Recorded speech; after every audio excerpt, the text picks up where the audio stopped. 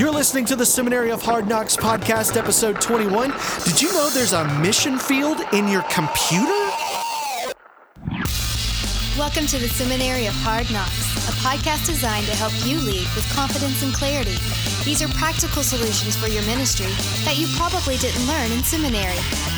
Now, let's join your host, Seth Muse, who thinks raccoons could be great pets.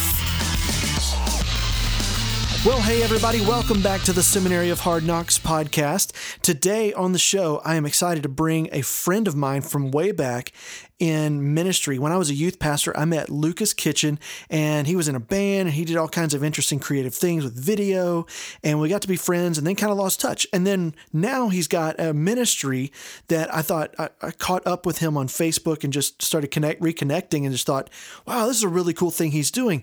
He considers himself an online missionary. And I know that's almost an oxymoron. Like, how can you possibly be an online missionary? And he combines online apologetics with videos, and it's a really interesting approach to being evangelistic online and just talking to people on a level that's respectful and kind, but also, holding to some truths that are very evident to us as believers, but sometimes don't make sense to those who don't see the world the way we do. So Lucas has a really interesting ministry. It's called Questions from Atheists, is the big one that we're going to talk about today. We're going to provide all the show notes and all the links for everything we discuss in this podcast at sethmuse.com/21.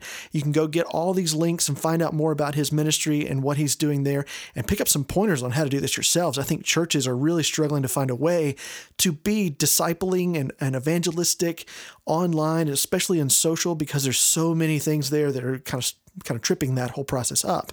So how does he do it? How is it working? Can it be done? That's kind of what we're going to talk about today on the podcast. So let's get to this really great content that I'm excited to bring you. And guys, thank you so much for downloading this every week. If you're listening and you're keeping up, and if you want to go give a rating and review, you haven't done that on iTunes or whatever, that's awesome. I appreciate that. There are a lot of people tuning in, and man, it is exciting that God is using this. I hope that He's helping you. This content is helping you to make better decisions with more confidence and more clarity as you're thrown into more and more situations in ministry you probably didn't prepare for or expect.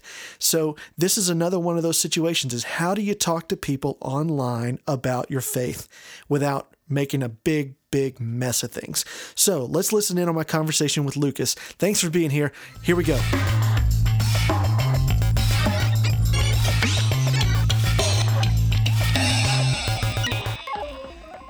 Well, hey, everybody. Welcome back to the podcast. Today, my guest is a friend of mine that I knew a long time ago, and we've just reconnected through some online platforms, which is ironic that we're going to be talking about digital apologetics today. Let me introduce you to Lucas Kitchen. Lucas, welcome to the show. Hey, everybody. I'm really excited to talk to you because I see you online interacting with people in faith conversations and having a lot more success at it than most people I see do that. But before we get into that, just tell us who you are, what you do, where you're from, just so everybody can get to know you a little bit. Okay. I'm 4'2" and 700 pounds. No, not really. I'm an average guy. If we met, you'd probably think I was very average, but my skill set has led me to do apologetics because of kind of my background. So I grew up in an artist's family. My dad was a painter and taught art at the college in the town where we lived. And so we always grew up trying to think of ways to use the skills we have to also share our faith. That was just kind of part of our upbringing. And so as an adult, that's basically what I do now. I live in Longview, Texas, but I talk to people all over the world through social media, mostly through our websites that we'll talk about probably here in a little bit. But the conversation opener for us usually is some type of media, whether that's a video or infographic that we've created of various kinds. And so for the purpose of today's discussion, that's probably a pretty good foundation. That's kind of what I do. And so I have a team of supporters that that basically cover our bills so that we can do that. People that believe in what we're doing and support us financially so that we can do this type of work online. And it's so cool. Tell me the name of the website, because I think this is a really interesting name. Yeah, so we have a number of different websites. The main website right now that a lot of our media goes to is called Questions from Atheists. Okay, questionsfromatheists.com? .com, yeah. Cool. Questionsfromatheists.com, right. yeah. So that's where I've kind of picked up on some of the things that you're doing, is I see some of those explainer videos that you've made that go out online. Can you tell us what those are and kind of what sparked that idea? Yeah, I really like that term, by the way, Seth, explainer videos, because I think that ultimately that is what we're doing. Our responsibility is to educate and convince, and that comes through explaining, a host of things. But for me, it always centers on, I can't say always, but almost everything that we do centers on explaining something about Jesus, whether that's his historicity or his character or various things like that. And so we make videos that use sort of an artistic approach to breach those type of subjects, and then that leads into discussions of various kinds through comment threads or hopefully direct messaging. That's the gold standard for me of really connecting with people, is not public but private direct messages, because it changes the dynamic of the discussion. Right. And do you get good interaction with those videos? I mean, what kind of reactions do you get, and is it really good or not? Yeah, so I think of all interaction as good, but that doesn't mean all interaction is pleasant. So if by good you mean pleasant, I would say no, it's not always pleasant. Sometimes it is pleasant. We do get a lot of pleasant. We get a lot of, hey, way to go, pat on the back. We get a lot of disagreement, but those disagreement from people who fundamentally disagree is, to me, that's good. What ultimately becomes frustrating is disagreement among other believers who disagree about various points. What I would call minor points, things that are not necessarily essential. Believers that want to discuss and argue about those kind of things. That's probably the most frustrating, negative interaction we have. So pulling back from that and kind of setting that aside, virtually all interaction with someone who is an unbeliever, to me, is positive, because we're talking about it. We're discussing it. Now that it's incumbent upon me to have a good attitude about that and to approach it with respect and gentleness, as 1 Peter says. Yeah. But provided that I'm doing my part, I would say any interaction can be good. Even being called names. I mean, to me, it's good in the sense that you're interacting, but it's also good in the sense that Jesus told us that this kind of stuff would happen. That right. He said, remember, they'll hate you because they hated me first.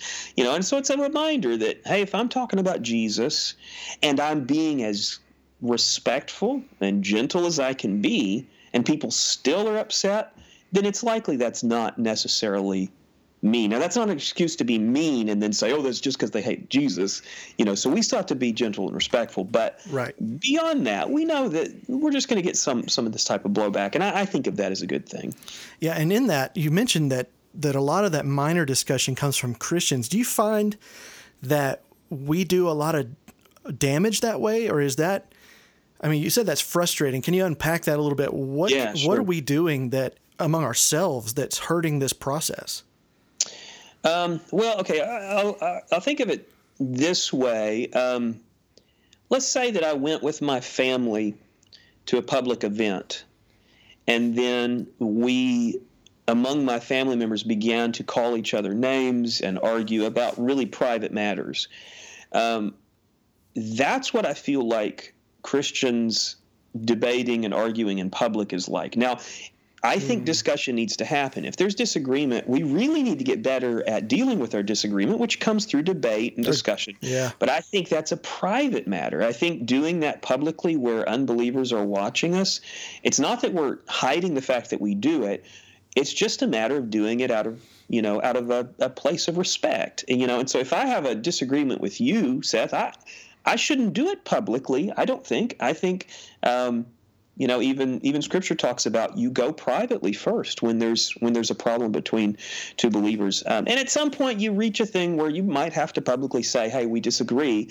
But I don't think the discussion leading up to that probably has to happen publicly. So your question was, are we doing damage? I think yes. I cringe pretty often at the types of things that other Christians say to kind of my atheist constituency, I guess. So I'll give you an example. The other day, there was a discussion going on, and there was this believer person who was discussing with probably an atheist, maybe an agnostic, and they weren't seeing eye to eye. And so the Christian person said to the agnostic, well, since Satan is your father, you just wouldn't understand any of this. Ouch. And, I thought, okay, that's exactly what we don't want. Is it technically true? Well, Jesus said things like that to the Pharisees, but he's Jesus, and I'm sure he had the right context and the right tone and the right attitude. When we do it, I think most of the time we're doing it out of a defeated sort of attitude. Yeah, especially online. It comes from a very frustrated place instead of a loving kind of place. And it is definitely ugly. I know that when my friends start to argue online about some of that stuff, it's so hard not to weigh in because everybody has opinions about this kind of thing. Yeah. But it to hold back and go, you know what, I'm just going to stay out of it, or eventually, what I tend to do sometimes is become the troll of the conversation and just try to make fun of both of them. So maybe it'll make it lighter and they'll stop to argue. It's that simple, like when two people are arguing, you want to lighten the mood by doing something funny, So it's kind of like there's just, it is ugly online. It is difficult. But when you're talking to somebody who is adamantly against, like who is not a believer, who you say fundamentally disagrees, what are some of those responses that you typically get? Is it like we disagree with your facts, or we disagree with your interpretation of those facts? What does it normally look like when you see disagreement? Yeah, sure. All of the above. So there's the fundamental sort of what I would think of as like a binary disagreement, meaning completely it's all wrong. There's the sort of continuum disagreement, which is like, I agree with you to some extent, but not on all of the points. You can't, to me, belief is a yes, no. It's not a little bit or a lot. So if somebody sort of partially agrees with you, it's not that they partially agree on any one point. It's that they agree or disagree on a number of your points, but on a number of your points they don't. And so that's what we find is those kinds of sort of partial agreements. Go ahead. And on that, is it how do you go about having a nuanced discussion about some of this? Because so many people do this kind of chain lightning thing where it's like, oh, if you don't believe that, then you must also not believe this, and it becomes about something else, and then you've kind of lost track of where you're even disagreeing, and it's confusion. So, do you find that to be something that happens a lot? And if so, like, how do you kind of keep it focused? Yeah, that is a really important question. And so for listeners, I want to put like an emphasis flag on this. This is something I see as a real problem with the way that discussions go. It's sort of the dog chasing the squirrel mentality that anything that comes up, people feel like if I disagree, I have to sound off. I have to draw the line in the sand on every subject that I disagree. And I think that's ridiculous.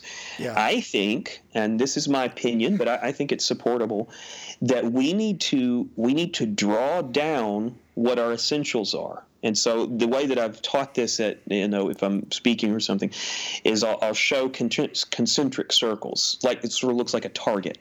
And in the middle, we have a very small list of essential things, essential subjects. For me, the thing that I put in the center is Jesus and a few aspects about Jesus. That is the essential thing.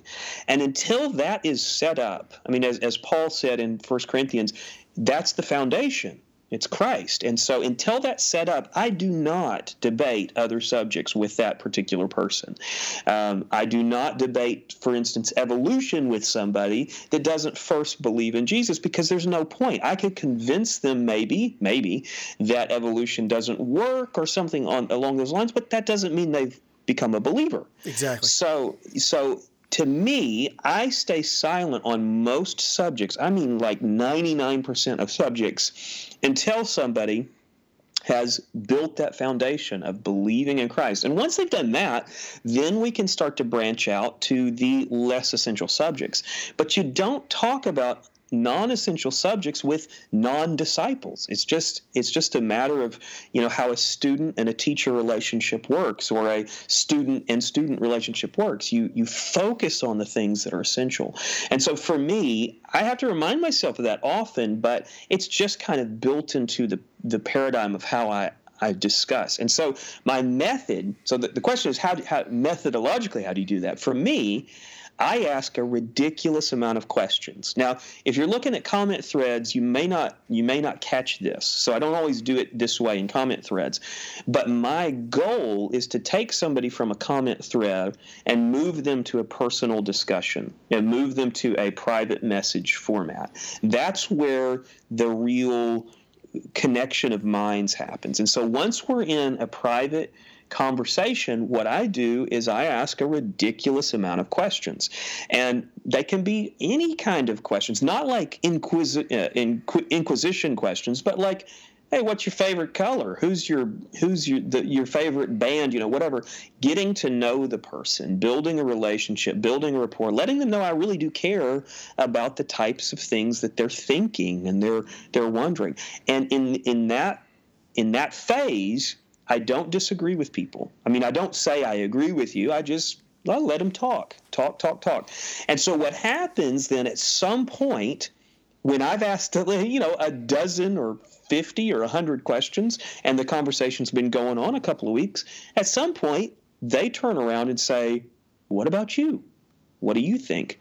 And there's the opening. And at that point, I'll share some ideas. I'll talk about Jesus a bit, of course. And then if they seem receptive, we'll continue to move in that direction. If they shut down or clamp down on that, I go back to question mode. And so in that kind of style, that phase, that conversation can go on. I mean, I have some conversations that have been going on for years in that sort of phase. Every once in a while, we talk about Jesus, and then we kind of peel back a little bit, and we talk about other things. And so for me, that seems to be the way to deal with it, is to stay focused on what they're interested in talking about until they're ready to hear it. And then, and so we're building sort of the connective tissue of relationship while we're preparing to talk about Jesus. And so that's my philosophy on it. I'm sure there's probably better debaters that just charge in to debate, but I'm not really a great debater. I'm that's not really my thing, but I'm pretty good at making friends. And so to me, that is kind of where I've landed, is let's focus on connecting with people, making them feel valued, and really valuing them and really caring about them. I'm better at that than I am debating. Yeah, and so that's just what I do. I'll tell you what I'm hearing is really great. And just to clarify it and to kind of sum up, I mean, you see yourself as an online missionary. And I think a lot of people view themselves that way, but don't actually practice like a missionary. A lot of that is charge in and convince them right now. And what you're doing is you're putting in the long legwork online that a missionary might do. I mean, a missionary moves to another country. They learn the language. They learn the culture. They make friends. They get a job.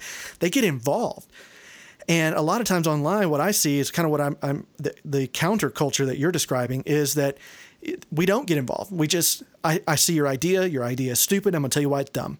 And then I'm going to move on. Exactly. I'm never going to see you again. And I think we feel like we're being sniped from the hillside versus meeting a new friend that we have something in common with. And it's easier to be angry and mean to people you don't really know. Yeah, it's disconnected. And that relationship you're talking about, I think if we all kind of saw it that way, especially like me, a social media manager representing a church, thinking about how I interact with people in the form of relationship as a pastor, as a missionary to this area I'm in right now. Yeah. I mean, that changes how you interact, and it should. And I think you see a lot more long-term relationship, a lot more of just the legwork put in. So I think that's brilliant. I think that's really great. And in that, I wanted to ask you this. Have you actually seen people come to Christ through an online interaction? That is the $1 million question. Yeah, it's like, how do you gauge that? Well, so in particular, I'm convinced that someone can believe and become, be given everlasting life in a moment, and it not be announced. There's no aisle to walk down in the internet mission field. That's true. So That's what true. we don't know is how we've affected the people that don't respond. What we do know is the way that we've affected people that do respond with comments and things like that. So the kind of comments we get are, most of them are not like, hey, I became a believer today. They're more like, hey, I've been a believer for a long time, or I was raised in church and this really helped me, or those kind of things. And so while it is apologetics, it is evangelism in the traditional sense, what we're hearing is it seems to be benefiting believers. And I think the reason for that, people that are already believers, I should say, and I think the reason for that is because the church has in the past, at least while I've been alive, the church has really kind of pulled back from spending much time in the apologetics area.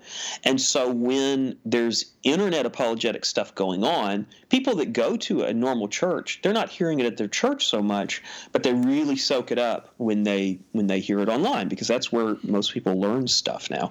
So that's the kind of comments we're getting.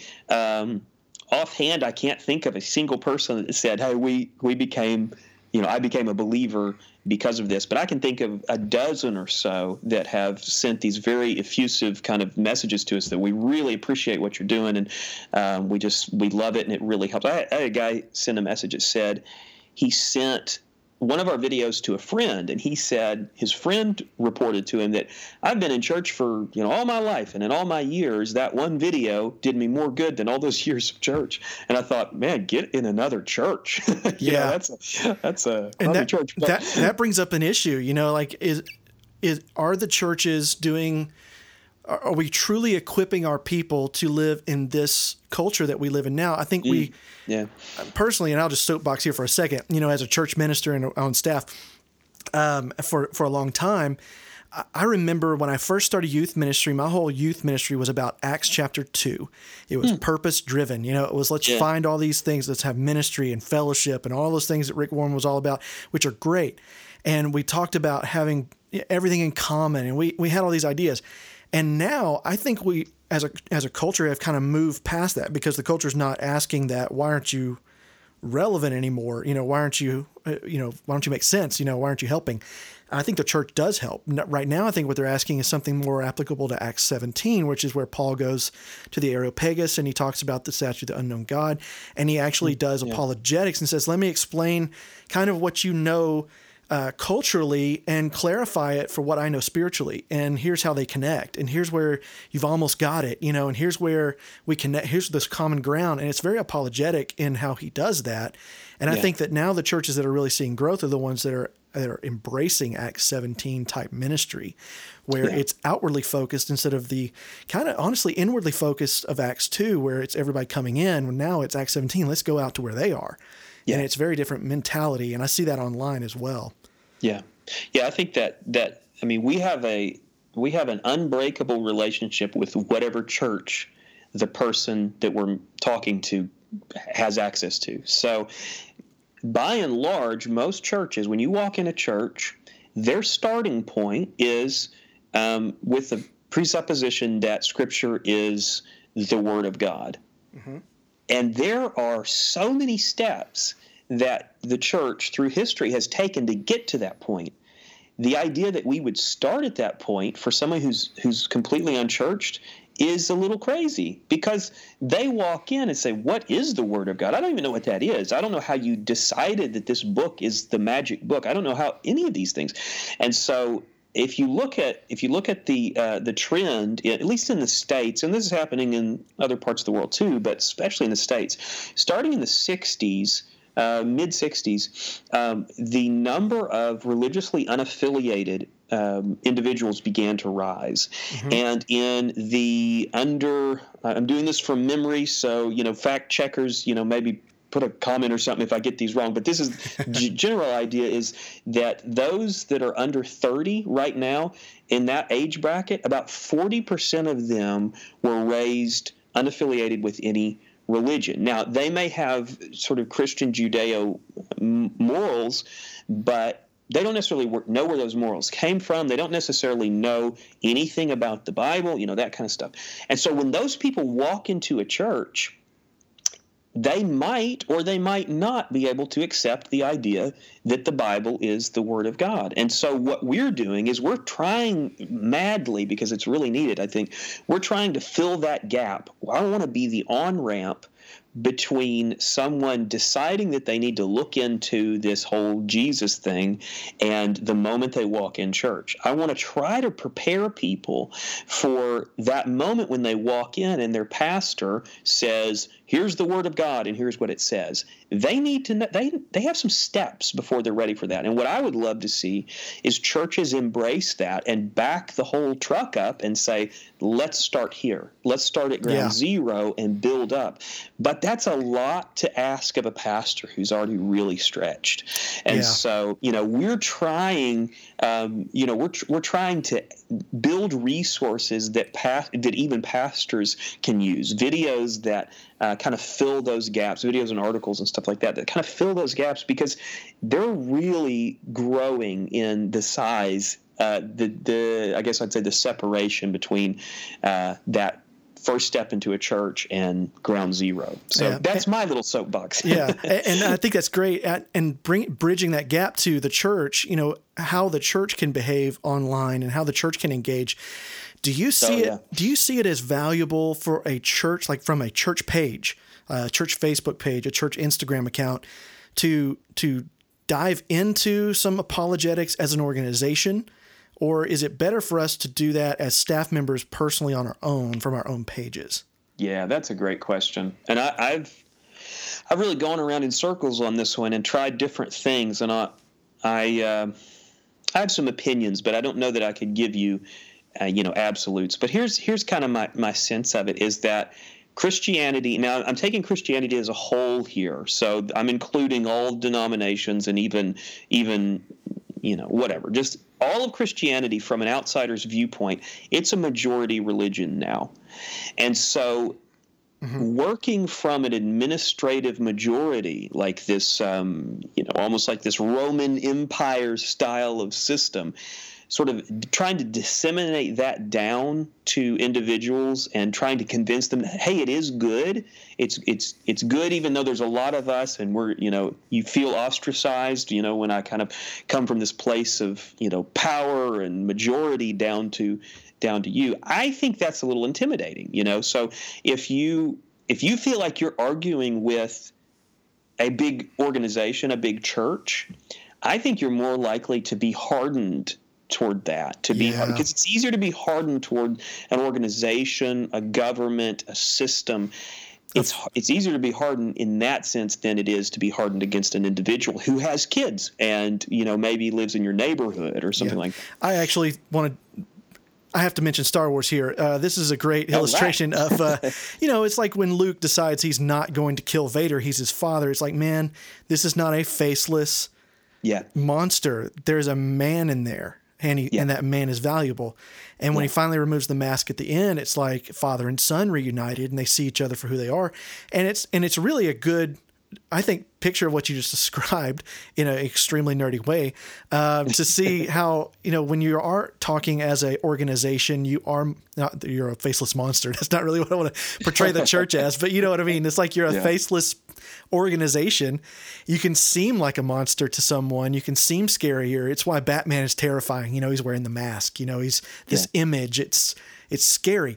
but it's just a guy, and just like in the Darth Vader suit, there's a guy, and it's like behind every church social media, there's a guy or a girl out there. It's a real person that cares. And when you mouth off and say mean things to the church, you really hurt their feelings. The church doesn't really feel it. That's exactly right. And vice versa. When we say things that hurt to people as a church, it can harden those hearts so fast. I think that's a great insight. Yeah. So, the second half of your question was, should churches engage? And I think the answer is undeniably yes. It's just a matter of how they engage. And so I think what the power in the church is not their administrative name. It's not. I go to a church called Cypress Valley Bible Church, and it's got a reputation in our town. But that's not really the power of our church. The power of our church is 500 individuals who all have 1,000 friends on Facebook.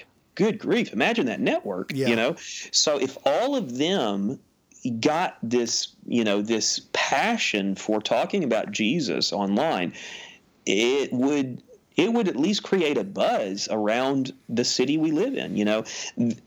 We expect the organization of a church to be talking about Jesus. We already expect that. But individuals doing it, individuals who have something to lose, reputation, face, whatever, that's powerful. That is right. And I think, when you look at the early church, especially, those guys had a huge amount to lose. When they refused to say, Caesar is Lord and there is only one name under heaven by which men are saved, and it's Julius Caesar, they were going to take it on the chin for that. And so people recognize that. They recognize, gosh, if they are willing to stand up in these kind of conditions, there must be something to this. And so it's nothing for the church to be ridiculed because it's a big organization, but for individuals, man, that's a beautiful thing. Yeah. And so one of my roles as a person doing internet mission work is to be the person that gets made fun of. That is my role. That's one of my roles, is to be the guy that is giving up something publicly, showing myself to be giving up something so that people around will look and say, well, there must be something to that, because I don't think Lucas is just crazy. I don't think he's just lost his mind, but he is getting made fun of a lot, and he still comes back for more. So what is it behind all this? So that's part of our role as individuals, is to be ready for that as people who are actively following Christ. Wow. So yeah, that's awesome. Incredibly well said. Thank you for that. I love that I'm willing to give something up. I mean, following Christ should cost us something, even online. Yeah. It's like that's where we give up and we sacrifice, and we be willing to go into some of these conversations and do it right. Yeah. So I think that's great. If we won every argument, we're losing. If we need to be accused of things, we need to be. Now, I'm not saying accused of things we've actually done. Yeah, but we need some failures. Yeah, we need some failures so that people can see how we react to failure. That's how we draw people in. And I've gotten a number of this sounds like bragging, but I'm hoping that it will spark other people. I've gotten a number of people that say, I just couldn't do it because, they're so mean. And I'm thinking, that's the point. If they weren't mean, it wouldn't be a sacrifice. It wouldn't. What would we be getting? So, yeah. Wow. Well, I love this. I love this whole thing that you're doing, and I want to make sure everybody can get a hold of some of these resources. I know I've shared a couple of your videos, and I've been made fun of for it. I mean, immediately. All right, that's what I'm talking about. I share it, and it's like, this is stupid. These facts are wrong, and blah, blah, blah. Yeah. I think I shared, it was the one on Jesus' story being like the story of Horus from the Egyptian mythology. Yeah. And, what was really interesting is someone I know who has told me that before came in and actually defended my position that this is a far-fetched idea. And said, really? Probably because they had researched it themselves. They had, and it was like, this is a great day. It's like, wow, thank you for validating me, because somebody I care about, I value his opinion. And, to come in and say, yeah, you know what, to see that he's kind of, through our conversations privately, been able to talk through some of this and kind of research and go, yeah, you know what, this is because we know each other. And we know each other well. And so it was that relationship that caused us to be able to listen to what he said, things too before that made me go, you know what? I I don't know how to answer that. That Christian, I don't know if we have that right, and you might be right about that. So, those relationships, whether they're offline or online, I think that's where it all starts and ends right there. And I think you're right on. So tell us where we can get some of these resources. Where can we find you and find Questions from Atheists? Okay, well, I'll tell you, the main website is called questionsfromatheist.com. For some reason, people swap it pretty often into questionsforatheist.com. Let's be careful about that. It's questionsfromatheist.com. But really where the beehive is happening, where most of the activity is happening, is on our Facebook page. And so it carries the same name. It's called Questions from Atheists. You can find that on Facebook. We're also on YouTube. But like I said, most of the activities on Facebook. We're also on Twitter, if you can believe that. But most of the activities on Facebook. So if you're on Facebook, it's come on by and see what's happening. I mean, throw some rocks. Yeah. I mean, we're making it sound like we're getting our teeth knocked out every day. I mean, there's at least one mean comment each day, but usually there's plenty to be excited about. So what we've been told by a few people that use our resources is that it's a really great way to start a conversation. It's not a conversation ender. We hope it's a conversation beginner. So most of what we do is videos, animated, illustrated videos. We also have some teaching videos, but what I've noticed is if I put my face on it, if I get on camera, only about 1/10 of the amount of people will watch it. So our animated stuff seems to be more popular. Well, that's great. And again, thanks, Lucas, for coming by, and I really appreciate this conversation. Thank you so much. All right, thank you, sir. Well, before we get going, I've got a special little section we always do called 5 on the Spot. I'm going to ask you 5 random, unrelated questions that are just stupid and ridiculous. No politics, I promise. And just answer them quick fire as best you can. All right. So I'm assuming you read Babylon Bee, right? Are you familiar with Babylon Bee? That's funny. I was just thinking about it today. Yeah. I was looking at something they did. Yeah. Question 1, what's your favorite Babylon Bee article? I read one today that it was a funny little deal. A woman returns a Bible because after looking through it, she realized that it must have been misprinted because it doesn't have the sinner's prayer in it. Yeah, I saw that one. It was a clever little thing. I thought that was pretty savvy. Oh man, sometimes they will nail the politics pretty hard, and you're like, okay, we're getting a little. But most of the time, man, I love those guys. But that's not something you can share from your church page usually. Yeah. What are you saying? Is this? Are you saying? No, it's satire. We're just having fun. It's just a funny thing. Yeah. Like that's always the first comment. It's like, I can't believe you posted this, and then it's just satire is the next comment. Like they ought to just put that in every headline. Just go ahead and put the first 2 comments. All right, such a tough place to be in when you think about it, in Christian satire, where you making fun of yourself. But I think it's really valuable because we need to let people know, hey, we can have fun, and we don't always have to take ourselves so incredibly seriously. Exactly. It's why one of my favorite books is Stuff Christians Like by John Acuff, which was a blog. And it's the same kind of thing. It's just kind of looking introspectively at the Christian experience and going, isn't some of this kind of silly what we do? Isn't some of this? I mean, it all has a good place and all that. Not saying that we shouldn't, but it's really funny. And, and if you grow up in the youth group especially, you'll really appreciate it. So I love John Acuff stuff. All right, question 2. Best way to fight a bear? What's the best way to fight a bear? Yeah, okay. Well, I've put some thought into this. So let's say that you don't have a pack of hunting dogs with you. And let's also say that the bear hasn't been de-toothed and declawed. Right. So assuming those things are the case, what you need is you need to get into the fetal position and guard anything you value. Now, the bear is going to probably eat you. I mean, it's probably going to eat you, right? Probably. But that's what bears do. What you're going for at this point is you want to make sure he doesn't swallow anything that your family can identify in your remains. So, you want to guard your teeth. You want to guard, anything like that. So, at this point, you're just trying to get your family to recognize the remains.